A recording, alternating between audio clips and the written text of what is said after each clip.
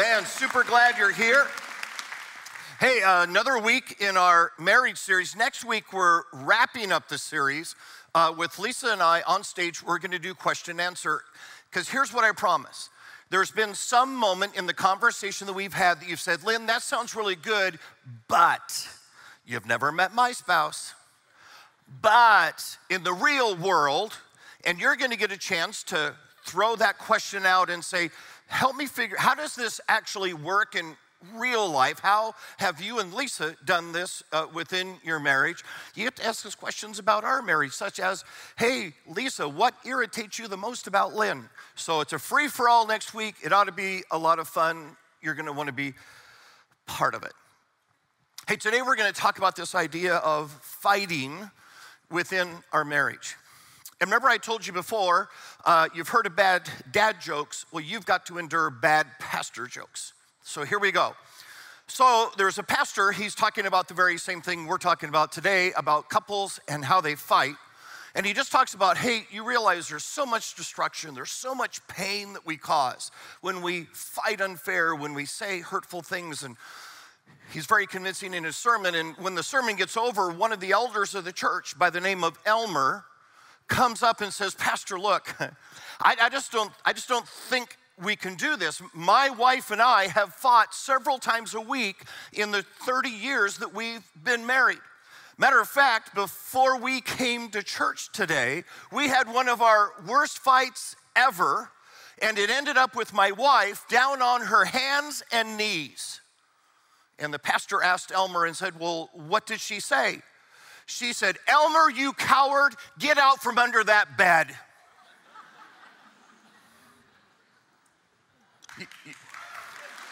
Thank you. Thank you. You're going to appreciate that one when we're done. All right. Here's what's interesting to me.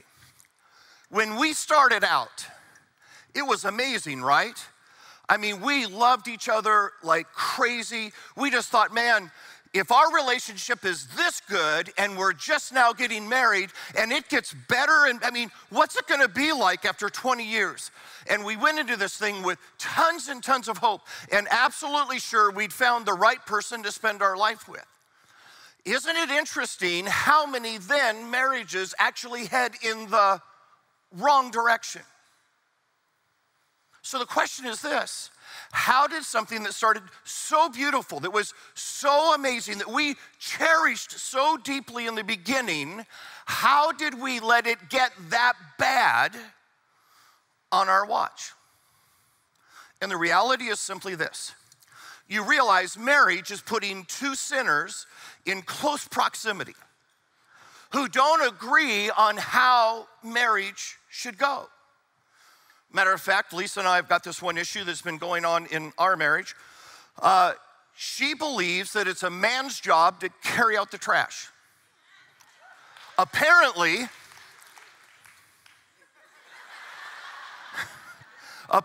her dad carried out the trash every single time in her home. I didn't have a dad at home, so in our home, the person who put the last piece in and it got to the top, it was your job. We took turns carrying out the trash. So I get to the trash can, it's not quite full yet. Lisa puts that last, and I'm like, hey, your turn. She looks at it and says, when's my husband gonna take care of this? And so what'll happen is we keep squishing it down and it gets higher and higher and higher. Eventually, Lisa will take the bag out of the trash can. She'll walk it through the washroom, and then she sets it in front of the door so that I can't get out into the garage, just to let me know that I'm supposed to carry out the trash. My answer is, Lisa, the trash was 4 steps away. I mean, you had it 90% to the trash can, and then you left it. I'm sitting there going, how can you be that irresponsible? She's saying, I did a kindness, I got it most of the way there. But isn't it true that a lot of our disagreements in marriage are bigger than who carries out the trash?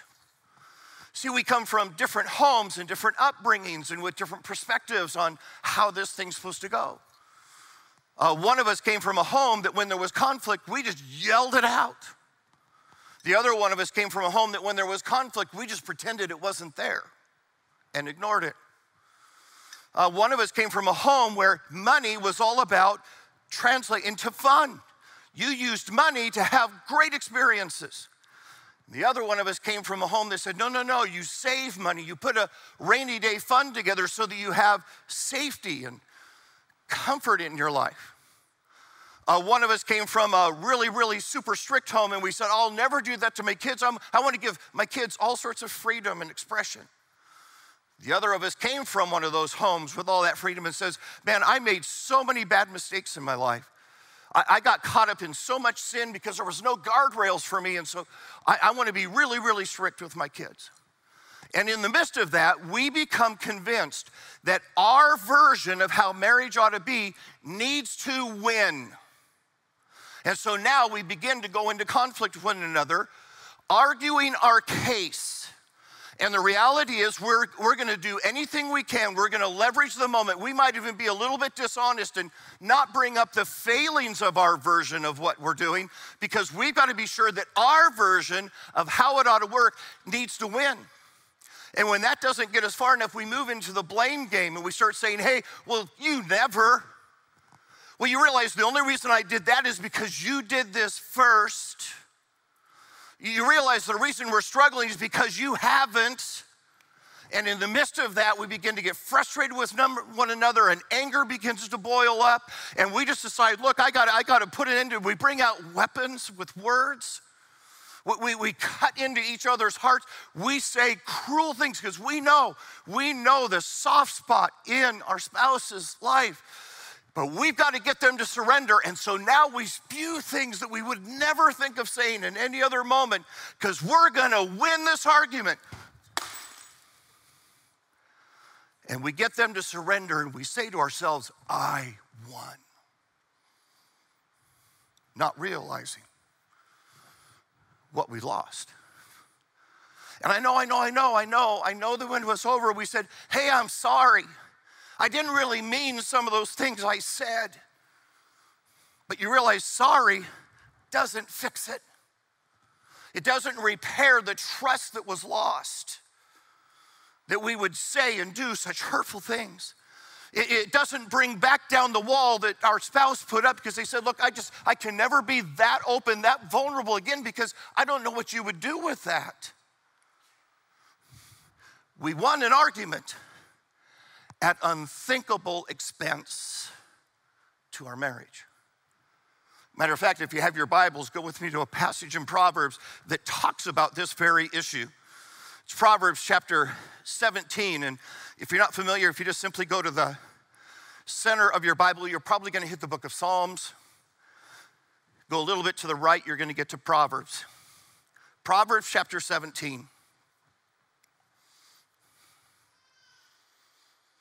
Proverbs chapter 17, starting in verse 14, this is Solomon, the wisest man who ever walked the face of the earth. And here's what he says about fighting with one another.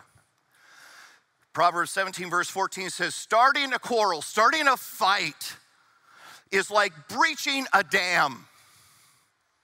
Think about what he just said. He says, look, when you get into a fight, when you start getting all emotionally, but when you start saying things you shouldn't say and behave, it's like breaking open a dam. And here's what the problem with breaking a dam is. You unleash destruction and you can't control where it goes. It is going to end up causing pain in places you never intended to cause pain. It's going to destroy trust in places you didn't intend to destroy trust. But you breached the dam and you sent destruction into your relationship because you fought, and you fought dirty. And then here's his answer. He says, starting a quarrel is like breaching a dam, so drop the matter. Look, better to not even deal with it. Better to still continue to disagree and not come. Better that than to start a dispute before a dispute breaks out. And guys, here's what we're going to discover. This is the big idea for the day. Never, ever, ever in your marriage fight again. Just resolving your hearts today, we're never gonna fight again. We're gonna put that same energy, that same effort into finding solutions for our disagreement. But we're never gonna fight to get there. Singles, if you're in the room, when you're considering who should I marry, am I serious about this person? I believe this is the second most important question to ask. The first most important is, does this person love my Jesus as much as I do?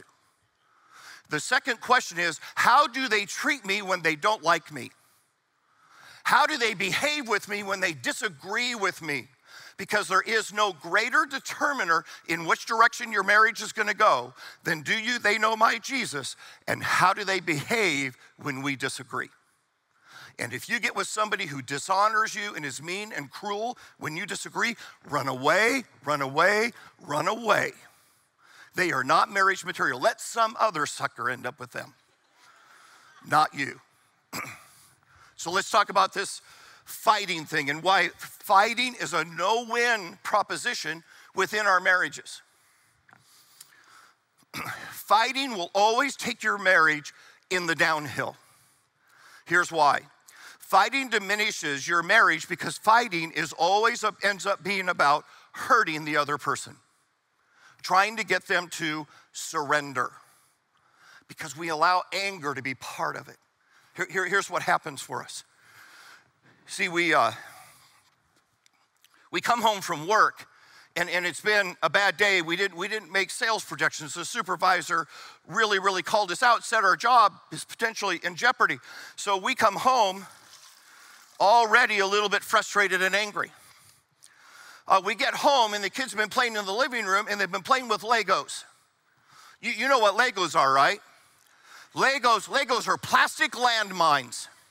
I'm convinced that the manufacturers of Legos studied their craft so that they could cause the maximum amount of pain without actually puncturing the skin.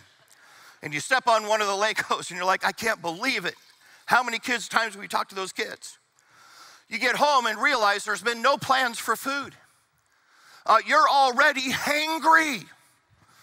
And it just amps you up just that much more. You're just that much more frustrated and angry. And then, as you're trying to calmly watch TV, your two boys are beating each other up in front of you. You've talked to them 100 times about it. Here they are doing it again. But you decide, look, I need some peace. I'm going to ignore it. And then your spouse comes in and says, hey, can't you do something right in front of you? And you go, but you're in the same room. You didn't do anything. And here we go. Because our anger boils over.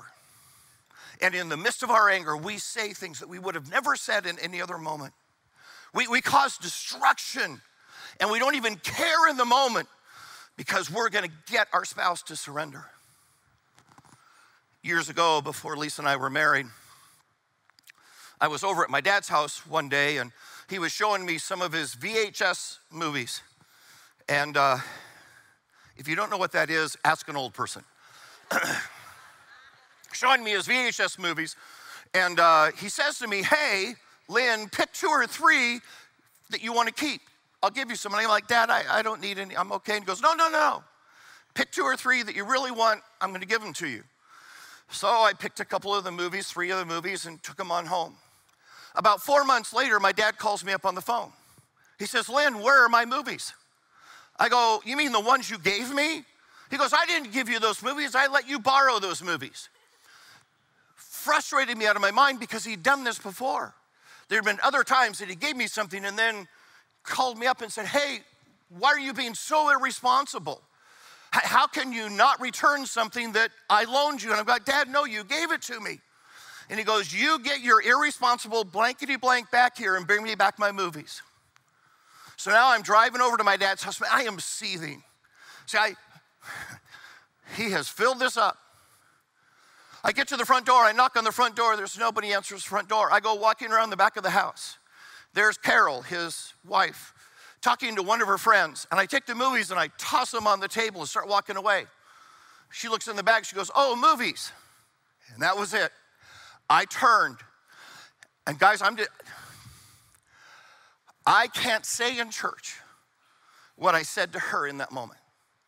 And here's the crazy part, she wasn't even the one that did it to me. But in that moment of anger, I just wanted to wound. I just wanted to cause some of the pain that I felt like I was feeling in my life. I embarrassed her in front of her friend. I brought brokenness to our relationship. How many of you would say, Lynn, I can remember a moment that someone in their anger just said really horrible things to me. And I can still remember that just to that conversation, I can still remember the wound I felt being on the wrong side of that anger. How many people say, I remember that? How many of us in this room would say, hey, Lynn, I've had moments where I was the angry one. I've had moments when things came out of my mouth that I wish I'd never said. And I know I hurt some hearts, and I know I caused some wounds in the midst of my anger, and I've been sad about that and regretted it. Because guys, when we fight, it escalates. And we end up, you ready? We end up causing needless damage to our spouse because we allowed ourselves to get into a fight, get frustrated, and our anger overflow. And guys, I'm just telling you, that win wasn't worth it, because trying to repair the damage of the dam that we just opened up. Second reason you don't want to ever fight again, that fighting takes our marriage in the wrong direction, is because fighting very often is about blaming. See, we go, you never spend time with the kids. You never cook. I wouldn't have done what I did until you did what you did. And you understand what we're doing in that moment is we're going, look, I may be wrong, but you're more wrong. We're arguing percentages with each other.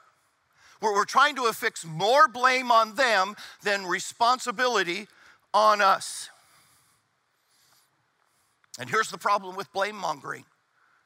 Blame mongering brings no solutions. It only brings guilt. You've done absolutely nothing to repair the problem. You've actually just made it worse. Third reason that you and I want to avoid fighting with our spouse at all costs is because fighting diminishes our relationship, because fighting is about winning. Think about this. You and I, our spouses, are supposed to be one flesh with us. We're on the same team. You don't infight on the team. You don't win against your teammate. You ever seen a team that starts arguing with itself? You instantly know they're going to lose this because they've already given every bit of teamwork and camaraderie away. And here's the problem. I guarantee you within your marriage, one of you is a better arguer. One of you is a better debater.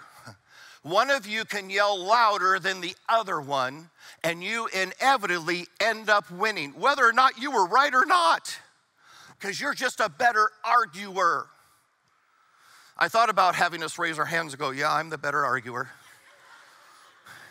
You already know. And you want to know what's even more important? Your spouse knows. And if you're the better arguer, here's what you got to understand, because here's what you think you're winning when you're actually losing. Because when you win, it means your spouse is the loser.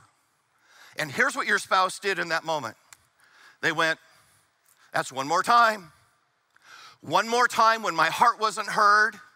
One more time we didn't speak to each other with honor and understanding. One more time I had to give in order to keep the peace. And because you're the better arguer, it goes on and on. But what you need to know, that in every time you win, you accumulated a mark of frustration, a mark of disappointment, a mark of, I didn't get into marriage for this, every single time. And here's the interesting thing. The one who's the better arguer, the one that's winning all the time, they think their marriage is great. I always win. How could marriage be any better than this? I wish I could tell you how many times I've been in marriage counseling and the husband comes and says, I didn't even see this coming. I mean, just all of a sudden, out of nowhere, my wife said, I'm done. And I don't know what to do to fix it. And so I asked the wife this, hey, what is it? What is it that he could do that would cause you to have some hope? That would be a statement to you, hey, this man is gonna start being, what could he possibly do? And you know what her answer is every time? Nothing.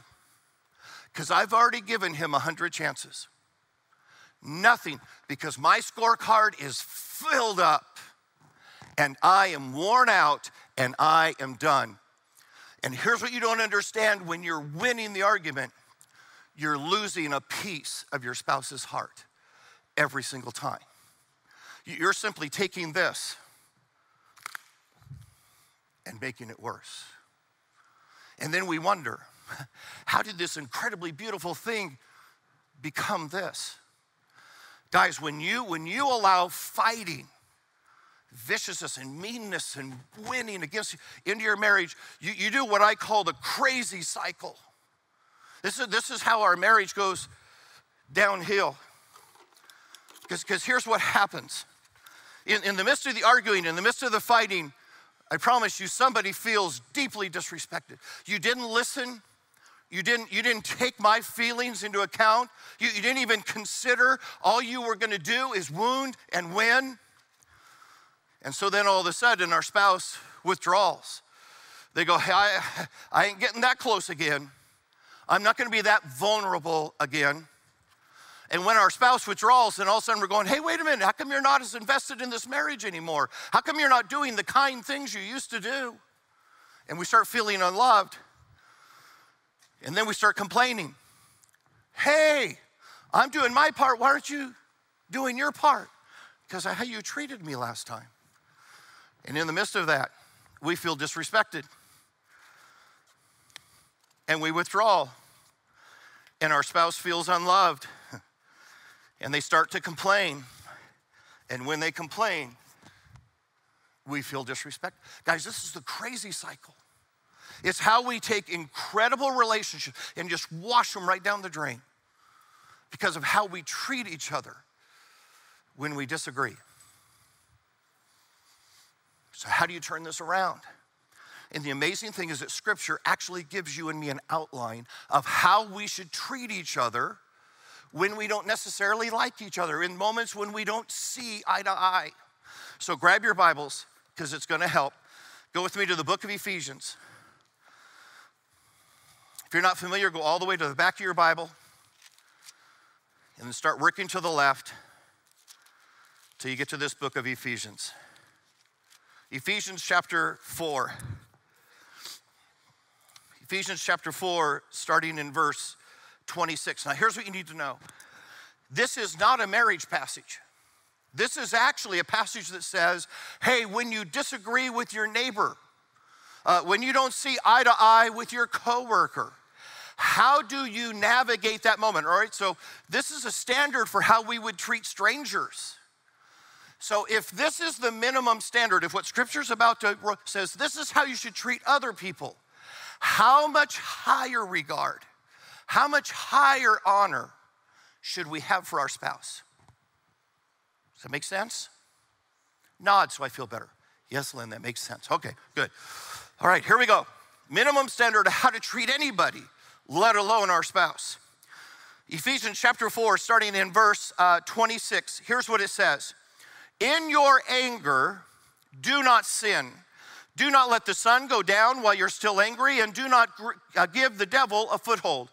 Anyone who's been stealing must steal no longer, but must work doing something useful with their own hands, that they may have something to share with those in need. Do not let any unwholesome talk come out of your mouths, but only that which is helpful for building others up according to their needs, that it may benefit those who listen. And do not grieve the Holy Spirit of God, with whom you were sealed to the day of redemption. Okay, so let's go back and unpack that passage. Go back to verse 26. Verse 26 says, in your anger, do not sin. Do not let the sun go down while you're still angry.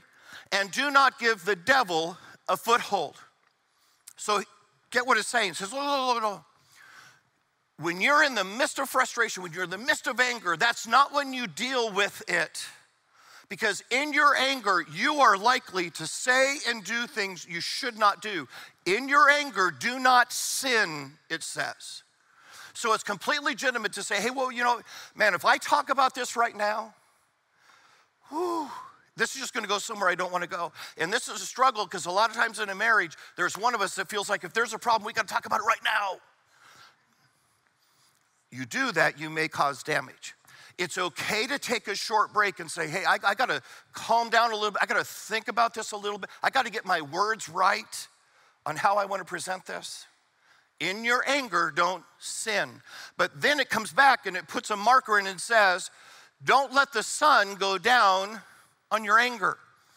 I've heard a lot of people say, hey, this means you should never go to bed angry. That's not what it says. As a matter of fact, think about this. If you have a fight at 10 o'clock at night, chances are why you're fighting is because you're tired already. And if you think about it, if it's 10 o'clock at night, the sun's already gone down, the next time it's gonna go down is tomorrow. All it's saying is simply this, hey, it's okay to set an appointment, right? It's okay to say, hey, tomorrow at lunch, let's talk about this. Just don't put it way out there, right? Make it something you handle in the short term, not the long term. And then finally it comes back and says, and don't give the devil a foothold. How do you give the devil a foothold? It's when you've been one of those people that says, hey, I don't want to deal with this. I want to pretend it's not there. We're just going to push it under the rug. And when you do that, you start becoming bitter because the next time they do something similar, you're like, oh, there they go again. And the devil starts turning your heart against your spouse. So let's talk about how this works. We're never again, right? We're never again going to let anger build up. We're never going to come back to our spouse in that moment of real anger, which means that you and I then have two options as we deal with this. One of the options is simply this. Hey, I'm just going to forgive it and forget it. Let's say you're out to dinner with your spouse and your spouse says something while you're there with the other couple that just feels like you got thrown under the tires, right? So they put you out there, it wasn't very honoring, and it made you feel hurt in the moment. And what you get to decide at that moment is, hey, is this a one-off? Was just one of my spouse's not so great moments? And I'm just gonna forgive. I'm just gonna forget. I'm not gonna make this an issue in our marriage. I'm just not. So I'm gonna let it go. I'm gonna forgive and forget, even though we haven't even had a discussion. And the good news is that when you do that, right, there's nothing left in here to build up. You already said, hey, that's done, and I'm not gonna wait till another fight and bring it up. And I forgave and I forgot. Or it's possible when that moment happens and you feel disrespected and you go, you know what? We do need to talk about this because this is like the fourth time. This seems to be a pattern, and I don't want to do this for 40 more years. We need to figure out how to fix this. And so you do exactly what Scripture says. You take that wound, you take that offense, and you say to your spouse, hey, look, could we talk about this tomorrow? Because if I talk right now, I'm a little bit angry. I'm going to probably say some things. But I want you to know I'm really hurt at what was said at dinner, and I want us to talk about it. And then you get to lunch. And you now say, hey, what do we do? What do we do? What's the agreement we come to that this doesn't happen again?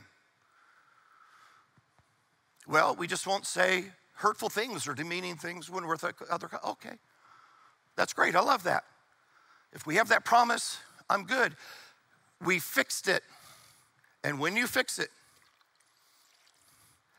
we're back to empty. There's nothing to build up. There's nothing to keep escalating anger. We fixed it. Second thing, let's go to verse 28.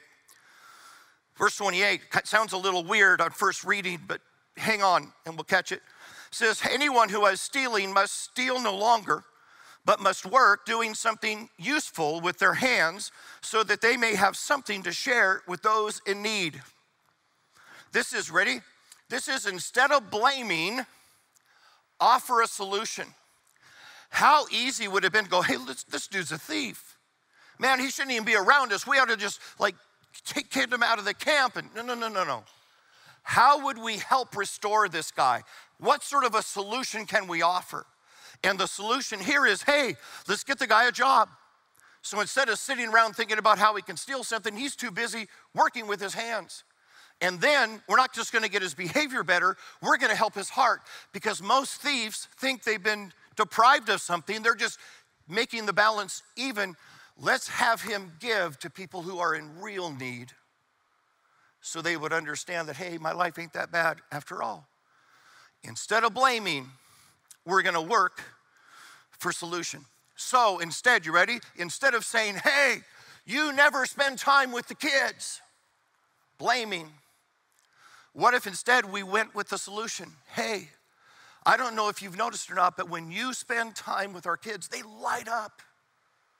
Would you consider once every 2 weeks just having a daddy kid night?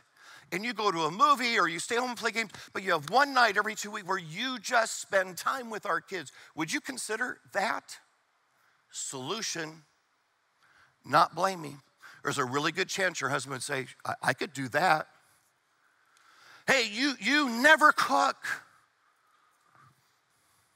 Instead of blaming, what if you offered a solution? Hey, I just think it's such a great thing, or it'd be so valuable if our family had at least one night where we were together as a family. We ate together, not watching TV and playing video games in separate rooms. Would you be willing to cook one night a week, maybe Thursday night? Every Thursday night we know that's family night, and we're gonna talk about what's going on in our lives. We're gonna eat the meal together. We're gonna turn the TV set off. Would you consider that? Solution instead of blaming. This was huge for Lisa and me. For Lisa and me, one of the struggles we had for years and years and years in our marriage was spending money. And Lisa and I are very, very different about this. Lisa is a spender. I'm a saver. Now, at first that sounds like I'm very noble because I'm saving. It's actually not. I save because I'm selfish. So let me explain. Lisa is wildly generous. So she's out shopping and she sees something and it reminds her of someone she loves. And she thinks to herself, I should get that for my friend. So she looks at her account and goes, oh, there's money in the account.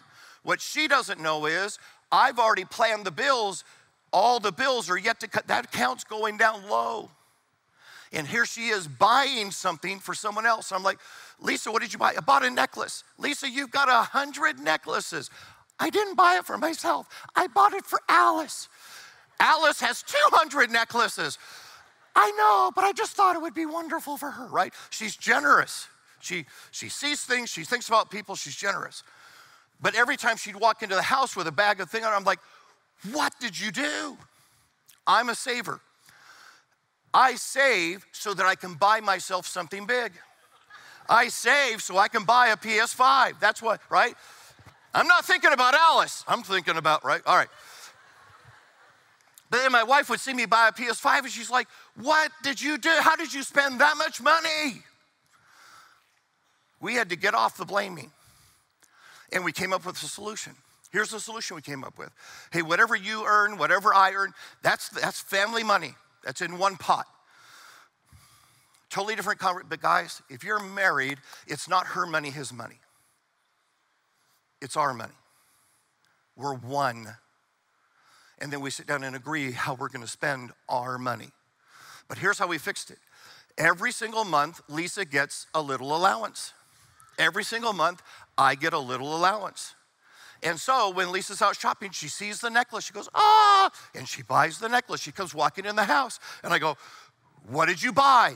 And here's her answer, my allowance. Because she can do whatever she wants with her allowance.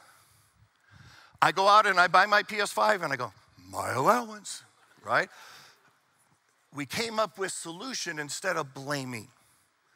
And guys, you and I have to make that shift. We have to say, look, I'm not going to go into this blaming my spouse for what. How do we work toward a solution? How do we put that same energy into figuring out something that works for us? And then the third one in the passage, go back to the passage. It says, do not let any unwholesome talk come out of your mouths, but only what is helpful for building others up according to their needs, not according to their deficits, not according to their needs, that it may benefit those who listen. And don't grieve the Holy Spirit of God, with whom you were sealed to the day of redemption. You get what it just said? When we dishonor each other with our words, it grieves the Holy Spirit who lives in us when we do that. That instead, you ready? Instead of saying, hey, I'm gonna win at all costs and I'm gonna be a little deceptive in this argument so that my argument I'm gonna figure out how to lift my spouse up. That as we work through this, they would actually feel more affirmed, more adored, more appreciated than when we started the conversation. I had a friend on staff a while back, and I'd been in a lead team meeting, and something had kind of slipped through the cracks, and we should have seen it, and we didn't see it, and it frustrated me. So I just let the room know. I said, hey, I can't believe that this should have been an easy thing for us, and somehow we didn't pay attention, and it just ended up being a lot less than it should have been, and we still had to spend the same money, and we can't do that again. I left the room, and my friend came walking in, and he said, Lynn, you can't do that ever again. I said, what are you talking about? He said, Lynn, I said, I didn't yell. I didn't cuss anybody out. I didn't call anybody names. And he said, yeah, but Lynn, here's what you need to know. Because of your position, because of who you are, every word you say carries so much more weight. And for you just to express your frustration at that level, which for almost anybody else maybe is appropriate, it's like a sledgehammer to the hearts. Lynn, you've got to figure out how to say that thing with more gentleness and kindness. You realize what my friend did? He actually lifted me up and said, Lynn, you've got this pulpit, you've got this position where what you say hits so big, but you need to learn how to use it in a more constructive way. My friend did exactly what he needed to do. He lifted me up as he pointed out what needed to change. We're gonna land the plane here, guys. Guess what, men? Guess who God puts as primarily responsible for how we treat each other in our marriage? Men. He says, I put you in point on this thing, and one of the things that you are supposed to take sacred care of is how you treat one another when you disagree. So grab your Bibles and go with me. Go with me to 1 Peter. 1 Peter is almost in the very back of your Bible.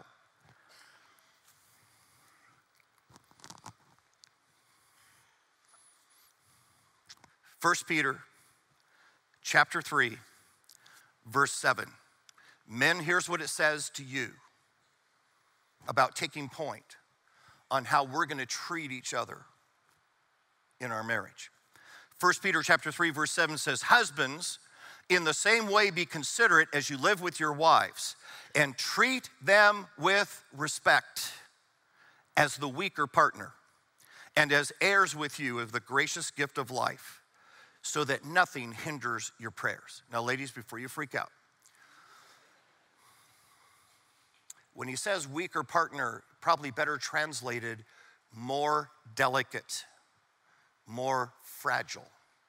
And men, here's what he's saying. You can't treat her the way you treat your buddies. You can't yell at her the way you yell at your buddies on the work site, which you probably shouldn't be doing that anyways, remember Ephesians 4. But you can't do it especially with her because her heart is softer. Your words cut deeper. Your wounds bleed more. And men, it is up to you to always, with respect, understand the preciousness and the delicateness of her heart. And guys, isn't it true that the things in your home which are most fragile and delicate are usually the things worth the most? And God says, treat your wife that way as a precious gift in your home, and you be the one that says, oh, no, we're not gonna say words like that. No. We're not gonna let our anger get out of the way. He says, men, you lead the way. And then he goes a step further. He says, and if you don't, your prayers will be hindered. You realize what God is saying, how important this is?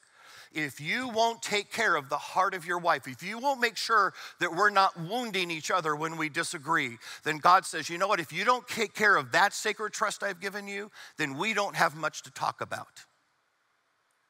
Fix that one first. That's a high calling, men. Here's the wonder of it. You ready? When we start treating each other with respect, when we start offering solutions instead of blame, when we decide not to lash out in anger and say things that we regret, we change the crazy cycle into the thriving cycle. Because here's what happens. In that moment of disagreement, in that moment when we didn't see eye to eye, instead of wounding, we came with each other with honor, and in that moment, we felt respected. And because we felt respected, we moved our hearts just that much toward our spouse. And because our movement was toward our spouse felt that much more loved. And when they felt loved and when they said, man, this could have been a bad thing and it could have gone the wrong way, but you handled this so well, all of a sudden they respond with praise. And when we receive that praise, man, I'm so thankful for who you are and how you did this and for the kindness in which you dealt with this issue. We feel respected. And now we move even more toward our spouse. And now our spouse feels even more deeply loved. And they're gonna tell us what an amazing person we are. And we feel respected. You ever seen a marriage where you just go, I can't believe how those people love each other? You know why it is? Because they didn't do this when they got mad. They did that.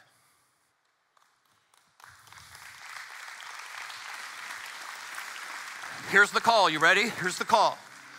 30 days. 30 days that you absolutely refuse to fight. Instead of blaming, you look for solutions. Instead of getting angry, you set appointments. Hey, we're gonna talk about it then. And when you have the conversation, you're gonna choose words that lift your spouse up, even though you're expressing something that needs to get better. 30 days. And I guarantee you the direction of your marriage will be better. Let's pray. Hey, dear Lord Jesus, it is so incredible that the person we love the most is the person we tend to hurt the most. And then we wonder why our marriages are diminished and less than where we started. God, help us to get off the crazy cycle. Help us to have enough love and honor and respect for each other. We say, look, I will never in my anger lash out against you. I won't be blame-mongering on you. I'll come to you when my heart has calmed down, and I'll come with solutions and answers to what we're struggling with, and I'll choose my words carefully, that you would actually feel more honored after our discussion than when we began. God, let this go past 30 days. Let this become a lifetime of honoring our spouse.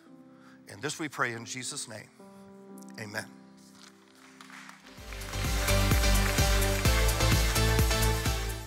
Man, another awesome message. Once again, I hope it blessed you, and I hope that you can just walk in through your marriage together more revived. Other than that, if you do need prayer, you guys know what to do. Text prayer to 21999. We're here for you always. Other than that, we'll see you guys next week.